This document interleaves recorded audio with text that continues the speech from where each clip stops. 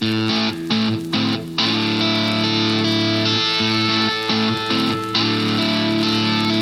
everybody, and welcome to another edition of The Pactum. I'm Mike Grimes, here again today with Pat Abendroth. Hi, Mike, and hello, Pactumverse. Yes. It is an honor. I almost said privilege, but we're not supposed to say that anymore. Yeah, we can't say that. But it is a privilege. Let's just do it. It is a privilege to be a part of your life, hopefully a part of your edification. We're thankful to be here. This is episode 29. We're talking about pastoral priorities. But something that's not going to be on our list is the Carolina Reaper Chip Challenge. The Carolina Reaper Chip Challenge? It's hard to say. I haven't, but today I was at the local grocer, I want to say, at the local grocery store, and, you know, my mind is kind of tweaked and messed up, and I thought, what can I buy at the store that we can do on the Pactum today? What can I introduce Mike to? Don't tell me you brought that. What can I bring for Mike to make things interesting? But I refuse to spend that kind of money. I think it's like one chip for $5 or something. Holy Toledo. And I just can't bring myself to do it. Too much hype. So is that like the whole one chip challenge thing? It is that. Oh, if we did that, the episode's over. I can't. Nope. There's big warning signs. My kids want to do it. And so anyway, I did not purchase them. I did buy flowers for my wife, though. So I felt like a pretty good husband. That's good. On doing that. And I actually did buy some Carolina Reaper peppers one time, but I'm not very smart, but I am smart enough to put rubber gloves on. Yeah. To de-seed them. De-seed them. Then we grilled them. Then we dried them. Then we chopped them up, and we did put it in chili. So was it hot? It was. It is hot. Yeah. So it's like sweat on the brow hot without question. Yeah. So that makes me think of Vineet. He would love that. He would. I know. I sent pictures of them to Vineet. And well, I'm glad you didn't bring any today. So, Mike, how are we going to get from Carolina one chip Reaper challenge? I know I'm not saying it right. I'm kind of out of touch, but how are we going to get from that to pastoral priorities? It kind of sounds like we're doing like youth ministry or something. Right. Yeah. We're talking about these things. It's our youth group weekly challenge, and we know there are youth pastors out there listening right now. And we want to encourage those pastors here on the Pactum. No, we're going to try to encourage pastors because we do love encouraging pastors because we love being encouraged. But we also want to encourage those of you who are part of the Pactumverse, who are not pastors, who can pray for pastors, who can encourage pastors for doing the right thing. Because they do play an important role. They're not the most important people in the world, but they do have an important role as under-shepherds in Christ's church. And we thought it would be a good follow-up to episode 28, which was on the church. Yes, yeah. And so today we do want to talk about pastoral priorities. We're not trying to reinvent the wheel. 1st and 2nd Timothy and Titus pretty much have it covered. Yes, they do, yeah. But in addition, we want to maybe flesh out some of those distinctive, some of those important things, and be a blessing, hopefully. Well, Pat, as we're going to talk about pastoral priorities, let's start where we need to start, and that is the gospel of first importance. Let's start by talking about that. Yep, 1 Corinthians 15, it is of first importance. There are other important things, but if we can't get this right as pastors, what can we be entrusted with? Right. It really is vital and crucial. And I would encourage all listeners, pastors, or those who pray for pastors or who want to encourage pastors, I would encourage everyone to even just give this a try. Ask people you know what the gospel is in one sentence. It really is a helpful thing to do because it's so enlightening. Yeah. People fumble around, stumble around. They're not really sure. We need to be very clear and even lean in being able to say the gospel is the good news about Jesus. Yeah. And I like to tell people with a smile on my face, if you can say that, you get a passing grade. Yep. Yeah. So it is the good news because that's what gospel means. It is the good news, and it is about not us. It's the good news about Jesus, who he is, what he has accomplished. We can fill it in from there. We can elaborate. We can talk about the mechanics. I think pastors need to be able to talk about the mechanics, whether it's imputation or justification or regeneration, resurrection, all of these related things that we need to be expert in as pastors, to the point where Titus says to promote sound doctrine, and even we know it so well we can refute those who contradict it. Right. But really, let's be super deliberate and obvious, because lots of people who even say they're Christians, if you put them on the spot, they can't tell you what the gospel is. Yeah. So if we're going to be clear about one thing, let's be clear about this. Yes.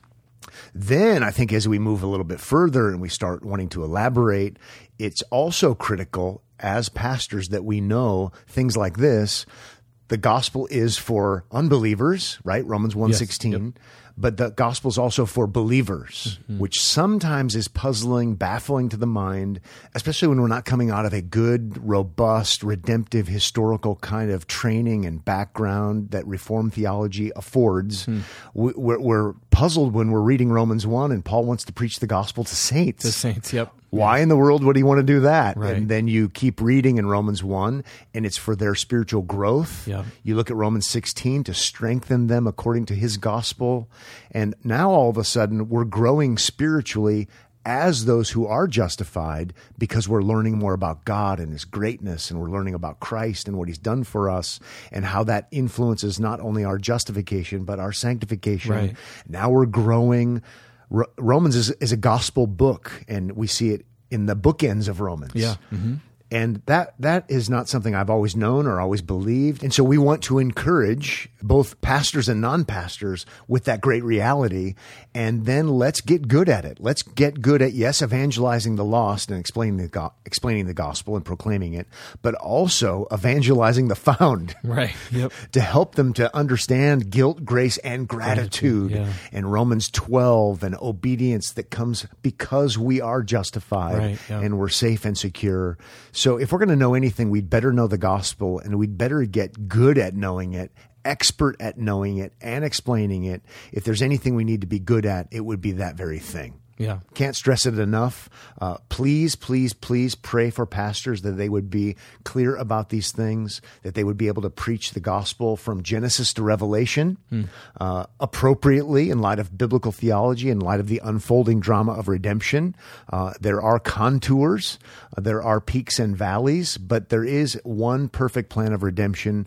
It focuses on Christ. It's unfolding throughout redemptive history, and pastors of all people need to be able to be good at doing this very thing. Yeah. So as we're talking about the gospel, I think it only appropriate now to talk about the law, as we've talked about law and gospel distinctions in previous episodes. I don't remember what episode that is. Is it episode 2? I can't remember. We should know because it's actually an important episode. Yeah. It might be 3. I don't know.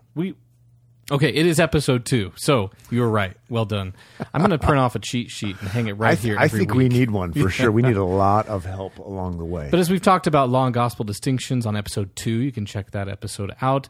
Maybe talk now about, as we are encouraging pastors to be proclaiming Christ, to know the gospel, to be about the gospel.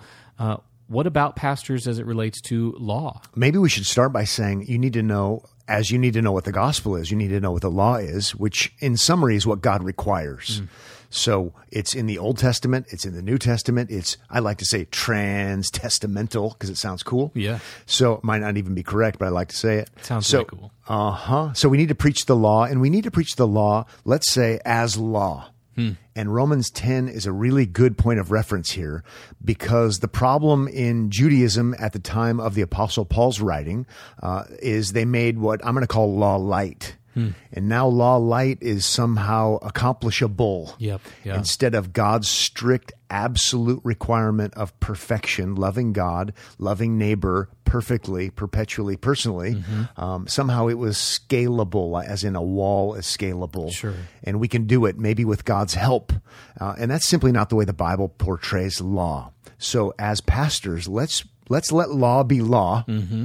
And every man be found a liar, if necessary. Let's have the law have its teeth, have its robustness, so people are then at the point of saying, I can't do that. Yeah. And they can look outside of themselves to look to Christ. There's something in me, and perhaps I've said this before here, I'm not sure, but would just like to just only preach law one Sunday. Yeah. You may have mentioned that before, but yeah, that would be just drop the mic and walk out. Now, I don't think that's what pastors are supposed to do. Yeah. I don't think that would be a legitimate Christian worship service. Right. But there's something in me that wants to do it because it should devastate us to preach the law in that sense, because it shows us our need for Christ. It shows us our state of condemnation in Adam.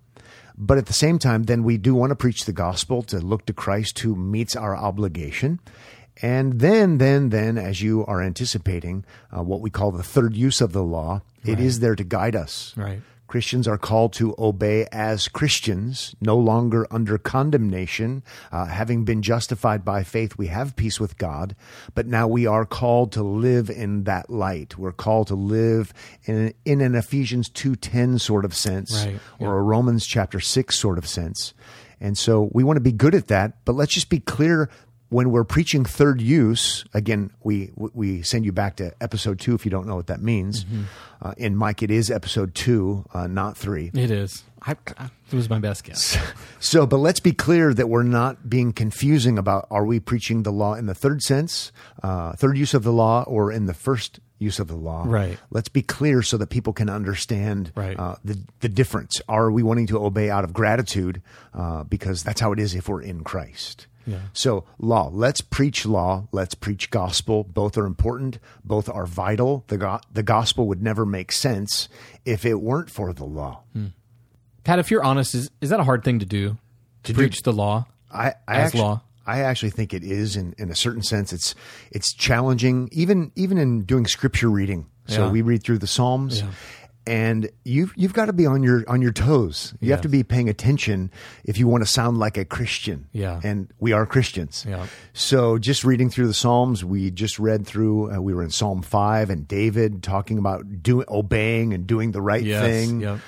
But if you look carefully and Christianly, you can see that it is because of the steadfast love of God. Yes. Yeah. And so it's because of God and His grace and mercy that we can then seek to obey and do what's right. But I do think it's a bit of an art form, if you will, and you have to work at being able to read the Bible Christianly. So I'll admit that it is a challenge to do this very thing, but it's what we're called to do. People are not going to understand the gospel ever if they don't understand what God requires. Yeah.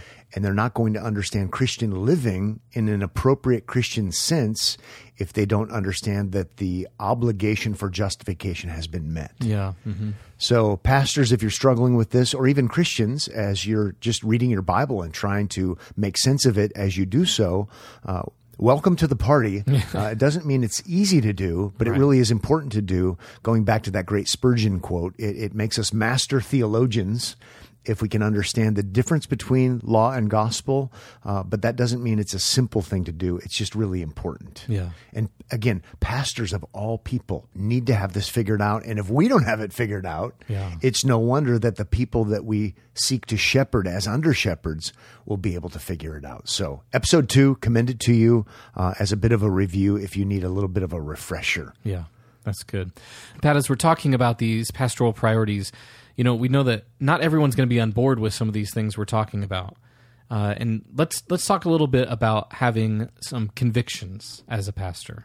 Yeah, that's actually going to be really important because some people are going to be thrilled about hearing about Christ and what He's done and how He's fulfilled the obligations and the good news of salvation in Christ. It's going to be awesome and people are going to be refreshed and responsive, but there are going to be those who are going to be critical because that's just how it goes. Yeah. Welcome to the party once again. Yeah. Read about the suffering because of the gospel in 2 Timothy. So convictions become vital. We don't need to have convictions about everything. Sure. We've all met that person. Yeah. Oh, yeah. Who seem to have strong convictions about absolutely everything. So let's not do that, but we'd better develop. I even think we should talk about developing convictions. So, okay, first importance. Well, okay, then I better go deep there and I better have strong convictions on things related to the gospel, whether it be imputation, justification, glorification, sanctification, regeneration. Those are the kind of things I really, really want to own. And I want my leadership team, if we can say that, fellow elders, fellow leaders, to have strong, strong convictions about those things that are the most important so that we don't compromise. Let's have steep convictions. Let's believe certain things at the very core of our being so that we won't budge, so that we won't fudge, so that we won't mudge. I don't know. So we just simply will dig our heels in over that which is of first importance. And I don't think these are days of strong convictions about the right thing sometimes. And so let's have strong convictions about the right things and let the other things go.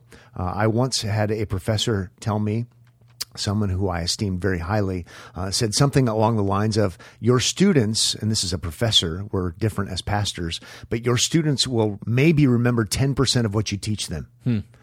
And so maybe 90% of the time, let's focus on the top 10% of things we need to focus on. Sure, yeah. I'm not sure that's logical. Probably not. But okay. It sounds good. Right? So let's make sure we have convictions about the most important things, stressing those most important things.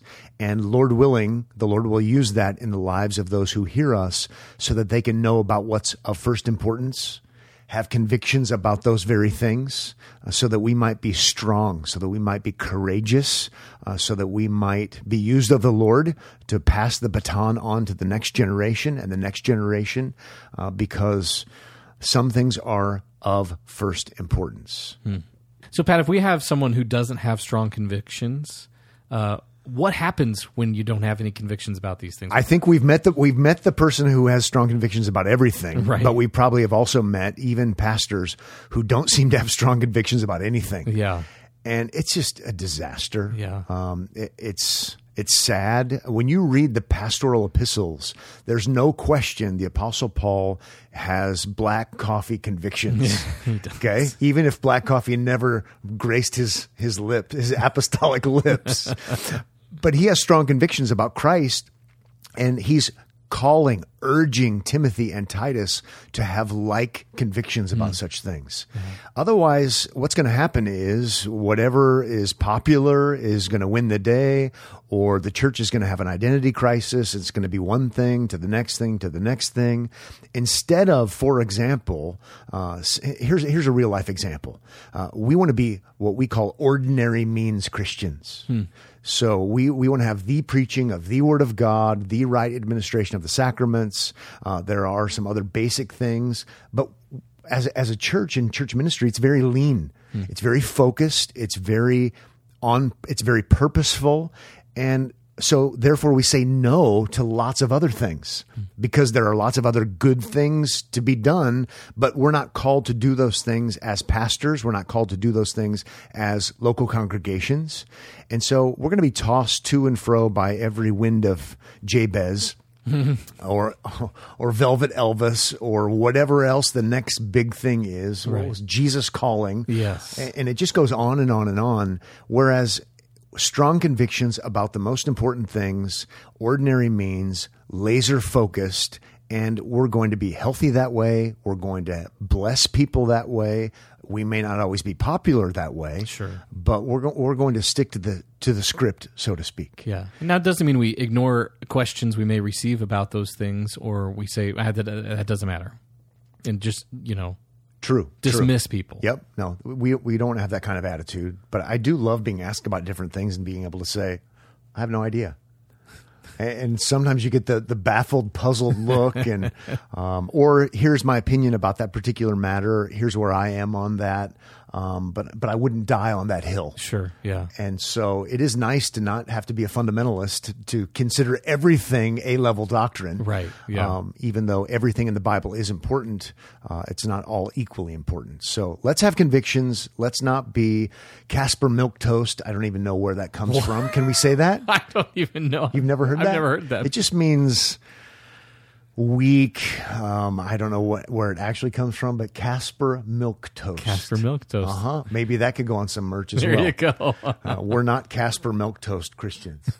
Some of the Pactumverse, they're going to email us and tell us what that is. So please enlighten us here at the Pactum what Casper Milquetoast is. I don't think it's Casper the Friendly Ghost. Yeah, I doubt it. I don't think so. Doesn't sound like it. Well, you mentioned just a minute ago, Pat, being able to say, I don't know. Yes. About something. Maybe there's a lot of things on that list for me. I'm right there with you. I don't know a lot of things too. But if we don't know some things, it makes me think about another pastoral priority, and that is of being humble, having humility. Well, let me tell you how I've reached a state of humility. Enlighten me. Right? So when did you become humble is always the good question. So This is a hard one to kind of get our mind around and to consider, I think. Humility is a fruit of the Spirit. God is going to get the glory when we actually have humility and show humility. But we've all been wrong on things. And so pastors hopefully can say, yeah, I used to believe that. I used to teach that. I don't anymore. I was wrong. And that's good to admit. I think anyone who says, I've not changed anything before, other than Jesus, probably isn't that humble. I'm not sure. But we are frail. We are not Jesus. We are not all-knowing. We're not omniscient. We're going to be wrong on things. And so a good dose of humility with pastors actually is really important. Mike, I don't know about you, but I can't imagine any of our listeners disagreeing with the fact that people should be humble. We would all agree it's a Christian virtue. It's a fruit of the Spirit. But at the same time, maybe it actually is something hard for us to think about in our own lives. Let's flesh it out a little bit. When it comes to preaching is speaking with a voice of authority. Yes. You are saying, in effect, thus saith the Lord. Right. And that doesn't sound very humble. Right. At the same time, if we are making mere suggestions where God speaks with absolute authority in his word, is that humble? No. It's not humble. It's arrogant. Yeah. So this is a bit of a countercultural kind of thing. Right. When God is clear in his word, we want to be clear and even bold in his word. And that actually is humble, whereas it might be perceived as prideful. Sure. Yeah. Well, humble because it's not you, the one who's making this up. It's not your personal opinion or your personal view that you're pushing on people, but it's God's word, and you're simply pointing to it, and it's the ultimate authority. You're not saying, hey, I'm the authority here, listen to what I have to say. We're saying, here's what God has to say about these that's things. Actually, that's a really good way to put it and to think about it. Mike, I find it fascinating that pastoral ministry for some built into pastoral ministry, church life has a way of keeping people humble because it's pretty hard to think you are the man in the life of the local church in any real sense. Although the other side of it is, at times, it does seem to promote pride and arrogance. And so I suppose we should be praying about this and praying that God would help us to see ourselves for who we are and to not be boastful or prideful just because we're learning things, because we are growing spiritually. But we need to be humble under the mighty hand of our Lord. Maybe, here's a pet peeve of mine. Maybe start by don't calling yourself doctor. I don't even know where to begin. Do you have a doctorate, Pat? I have a D-Min, and I think demons should be exorcised. So I have a doctorate of ministry. So I think that's a chump doctorate. Now, I'm super grateful for my experience, super grateful for professors and all that I learned. But really, are you really going to call the church and get the voicemail machine that says, if you'd like to speak to Dr. Abendroth, press. I'm not here to give you any medical advice or anything like that.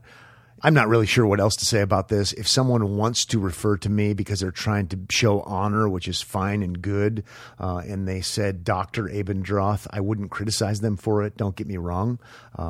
But if I ever refer to myself as Dr. Abendroth or ever ask someone else to refer to me as that, I mean, I just think, come on, guys. We're under shepherds. We're pastors in Christ Church. Yeah. Get over yourself. Yeah. And if I just rebuked you, we want this episode to encourage pastors.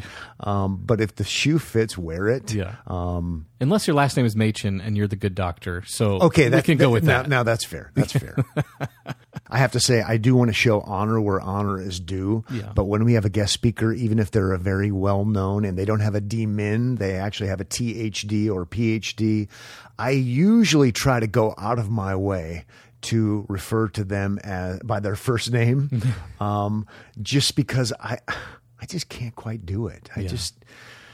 We're all one in Christ, equally saved if we are saved. And so let's be cautious and thoughtful about this one, lest the Lord need to humble us. And we don't really want the Lord to humble us more than is necessary. Yeah. Mike, have we said too much about that? Are we going to get hate mail for that? I don't think so. It's going to be a close call, but it'll humble us if we do, right? Fair enough. Fair enough. Speaking of hate mail, we do want to thank you for listening to the Pactum and being a part of the Pactum verse.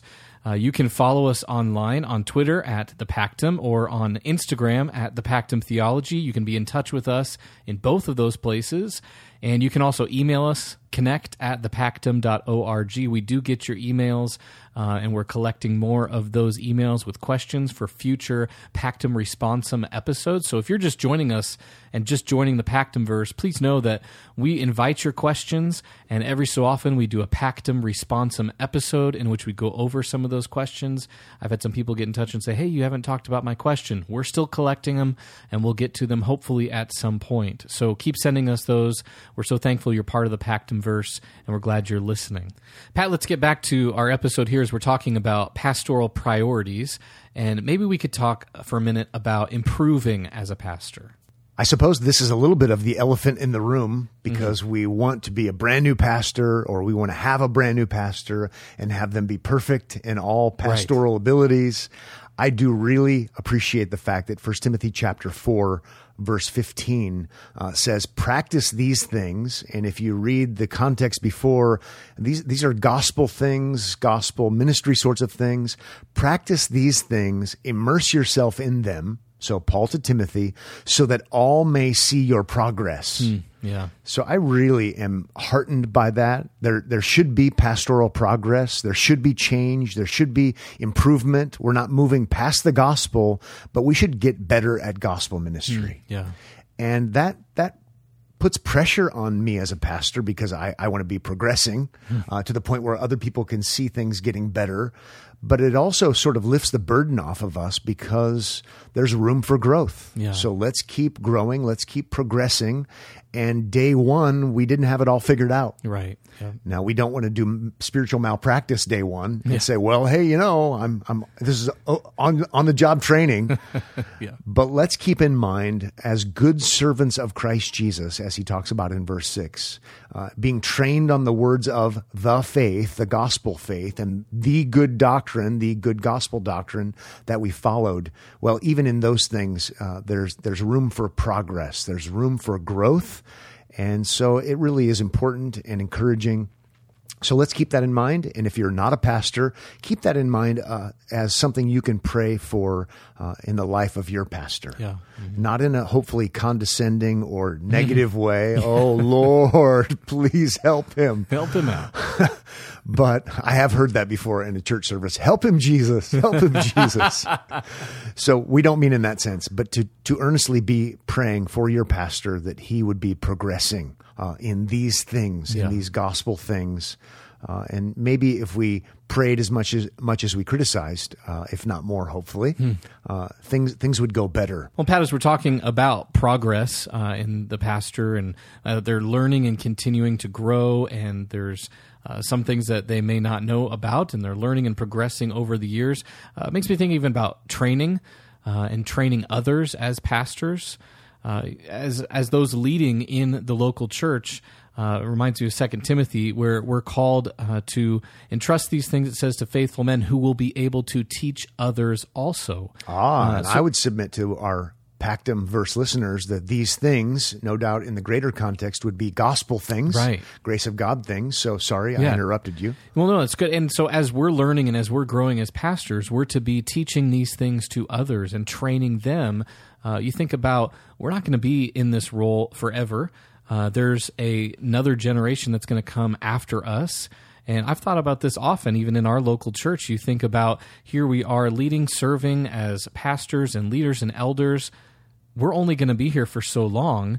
Are we wasting our time and not training the next generation of those who would be leading in the same way? And so it's an important priority of the pastor as they're growing, as they're learning, and as they're diving deeper into theology and doctrine, to not forget that we are also called to train up men to lead, and for ministry leaders to be trained and equipped so that they can then carry the torch for the next generation leading in the church. This is something I love. It's exciting. It's fun to watch and observe people growing. Not everyone's cut out for it. Not everyone is gifted for it. But to actually be watching it happen, to invest in the lives of other people who are leaders and who are leading and they're improving and they're seeing fruitfulness from their ministries. It's one of my very favorite things in life when it comes to life in the local church. I love it when we send men to seminary to be further trained. I love it when we bring them to certain training events, conferences, things like that. I love the fact that we have classes where people can go deep in learning profound theological realities. It really is a great joy. And so therefore, I'm hopeful for the next generation. I do think it's good for us to step back and say, okay, what are we deliberately doing for the next generation and maybe for the next one? I know we could do a better job, but I at least like it that it's on the horizon. We're looking forward to it. We're not saying, well, I'm the only one who can know things. It's doing ministry not out of a sense of fear or insecurity. It's let's entrust these things to others so they can be also equipped like us, so they can do these very things, perhaps even better. It's quite the thrill. It's quite the point of encouragement, and I hope it just happens more and more in the life of the local church where the two of us serve, but that it happens around the world. Well, Pat, as we're wrapping up this episode on pastoral priorities and encouraging pastors, what are maybe some non-priorities? Leave it to Mike. He's negative Nora over there. He's sitting. He's got a black shirt on today. It's a hot guy shirt. Some kind of Morrissey thing. I wear black on the outside because black is how I feel on the inside. No, that's not Van Morrison. It's Morrissey. But let's not talk about the Pope of Mope, Mike. Non-priorities. Okay, non-priorities. Ending on a negative, which I think is fitting to do, and then maybe we'll say something positive. We can. So. If we just want to go ever so quickly, some non-priorities, but I'm going to go for potential offense here. Let's stop and question the things that we do that we're told we're supposed to do to be a faithful pastor, especially in light of thinking about ordinary means ministry. So why are home visits so important? Why is it that I need to make a priority to go to every congregant's home and do what Richard Baxter says I must do to be a Reformed pastor? Well, Richard Baxter believed that somehow your final justification is going to be based upon your works. And so, folks, I'm going to be living in your living room if it means I'm going to get you to heaven based upon something you do. Hands-on management. Big time micromanagement. So I think we should question the status quo if need be when it comes to some of these things we do. Please don't get me wrong. I enjoy spending time with people. Sometimes it's necessary to even be in someone's kitchen, so to speak. But pastoral priorities, I would question that. Pat, now that you've offended a bunch of people, how important is counseling? I think counseling is important, but I do want to talk about and consider what kind of counseling we're talking about. And if I'm just going to be the referee for a husband and a wife to fight or something like that, I'm out. And I would refer our listeners to the Counseling with Chris installment 1 episode. We probably need to rethink the whole counseling model that we perhaps have signed up for because it ends up being sub-biblical. So I'm just going to kind of leave that there. But I just met with someone the other day who I think I was actually able to help as a friend and as his pastor. But I told him, I said, you know what? I have a bad track record of changing people's lives. I'm not the Holy Spirit. It's not going to do any good if your heart doesn't want to change. I'm not going to be able to hold you accountable to change. Thankfully, he knew what I meant, and he heard me in the best light. But oftentimes, people are just looking for someone else to blame. So, okay, what does the Bible say about the problem? What kind of practical things can we perhaps do to help? And now let's move on to ordinary means ministry. So it's one thing to talk about soul care, which is tied to local church ministry, ordinary means ministry, but to have a life coach or to have someone who is going to be your personal Holy Spirit, which I think is what a lot of counseling is, I'm over it. Yeah. I'm over it, and I don't mean to be insensitive. One another's are really important, but I can't change anybody's life. Only God can do that through the power of the Spirit in the life of the local church. And so let's have that be a non-priority, please. Yeah. So I'll bounce it to you, Mike. How many committees do you think pastors need to be a part of in the local church? At least 1 to 3 meetings per week for 2 hours each. According to 3rd Nephi, not in the Bible, chapter 3. Goose egg, 0. These are all biblical things. We're not saying you should be passive or not involved, but really, let's stop and think about some of these things. Or let's talk about climbing the ladder of being famous and being a Christian celebrity. That would be another non-priority. Right, yeah. I think I remember hearing one famous Christian, who I won't mention because he doesn't really want to be known as a famous Christian, Yeah. but he talked about offending people frequently and often, or I can't remember how he said it, but it was rather provocative. A pretty well-known author who's known for offending people, Yeah. but not, I think, because he's trying to be offensive, but because he's questioning Christian celebrity. Yeah. And he's calling people out for being money makers in their parachurch ministries, and is really taking heat for it. But he said, you know what? There's something about it that's healthy and good, because he's afraid of becoming like them and lining his pockets with the fame and fortune that's never really intended to be for pastors. Sure. And if our Pactum verse listeners want to know who I'm talking about, if you send in a very big donation to the Pat Vacation in the Bahamas Fund, I'll release the name of the person that I'm talking about. No, I joke, I kid about that, but in actuality, let's think about why we have the relationships we're having, why we are doing the extra biblical things we're doing, the above and beyond ordinary means ministries things we're doing. How about even the Pactum? Yeah. Why are we doing this? What's the intent? Right. I mean, we're already famous. Well, in our own right. Because we have several listeners. Several listeners every week. Oh, boy. The list could go on. We don't need to go crazy. But just think in terms of what you can say no to. Yeah. How about that? There are certain things you just need to say no to because you need to say yes to the most important things. You don't need to be Mr. CEO. I'm the big shot corporate man. You don't need to be on every committee. You don't need to be the coolest person around. You don't need to be functioning like you're the Holy Spirit. Good to step back and say, hey, wait a second. What does the Bible say I must do and be as a pastor by God's grace?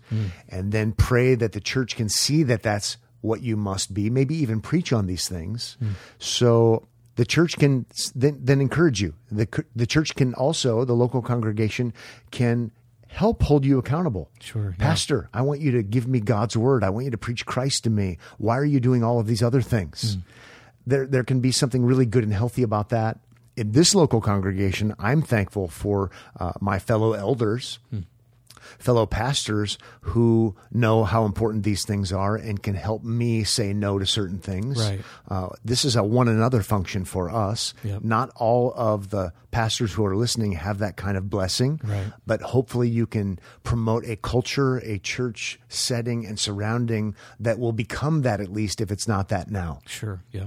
Yeah. Mike, what else should we talk about before we wrap this up? Well, as we're wrapping things up today, we can just say that we are thankful for our Pactumverse pastor friends who are maybe listening, and we trust that you've been encouraged in this episode, and even for those of you who are church members, that you've been encouraged in ways that you can be praying for your pastor. Indeed, let's be praying. These are great days for ministry in the life of the local church around the world.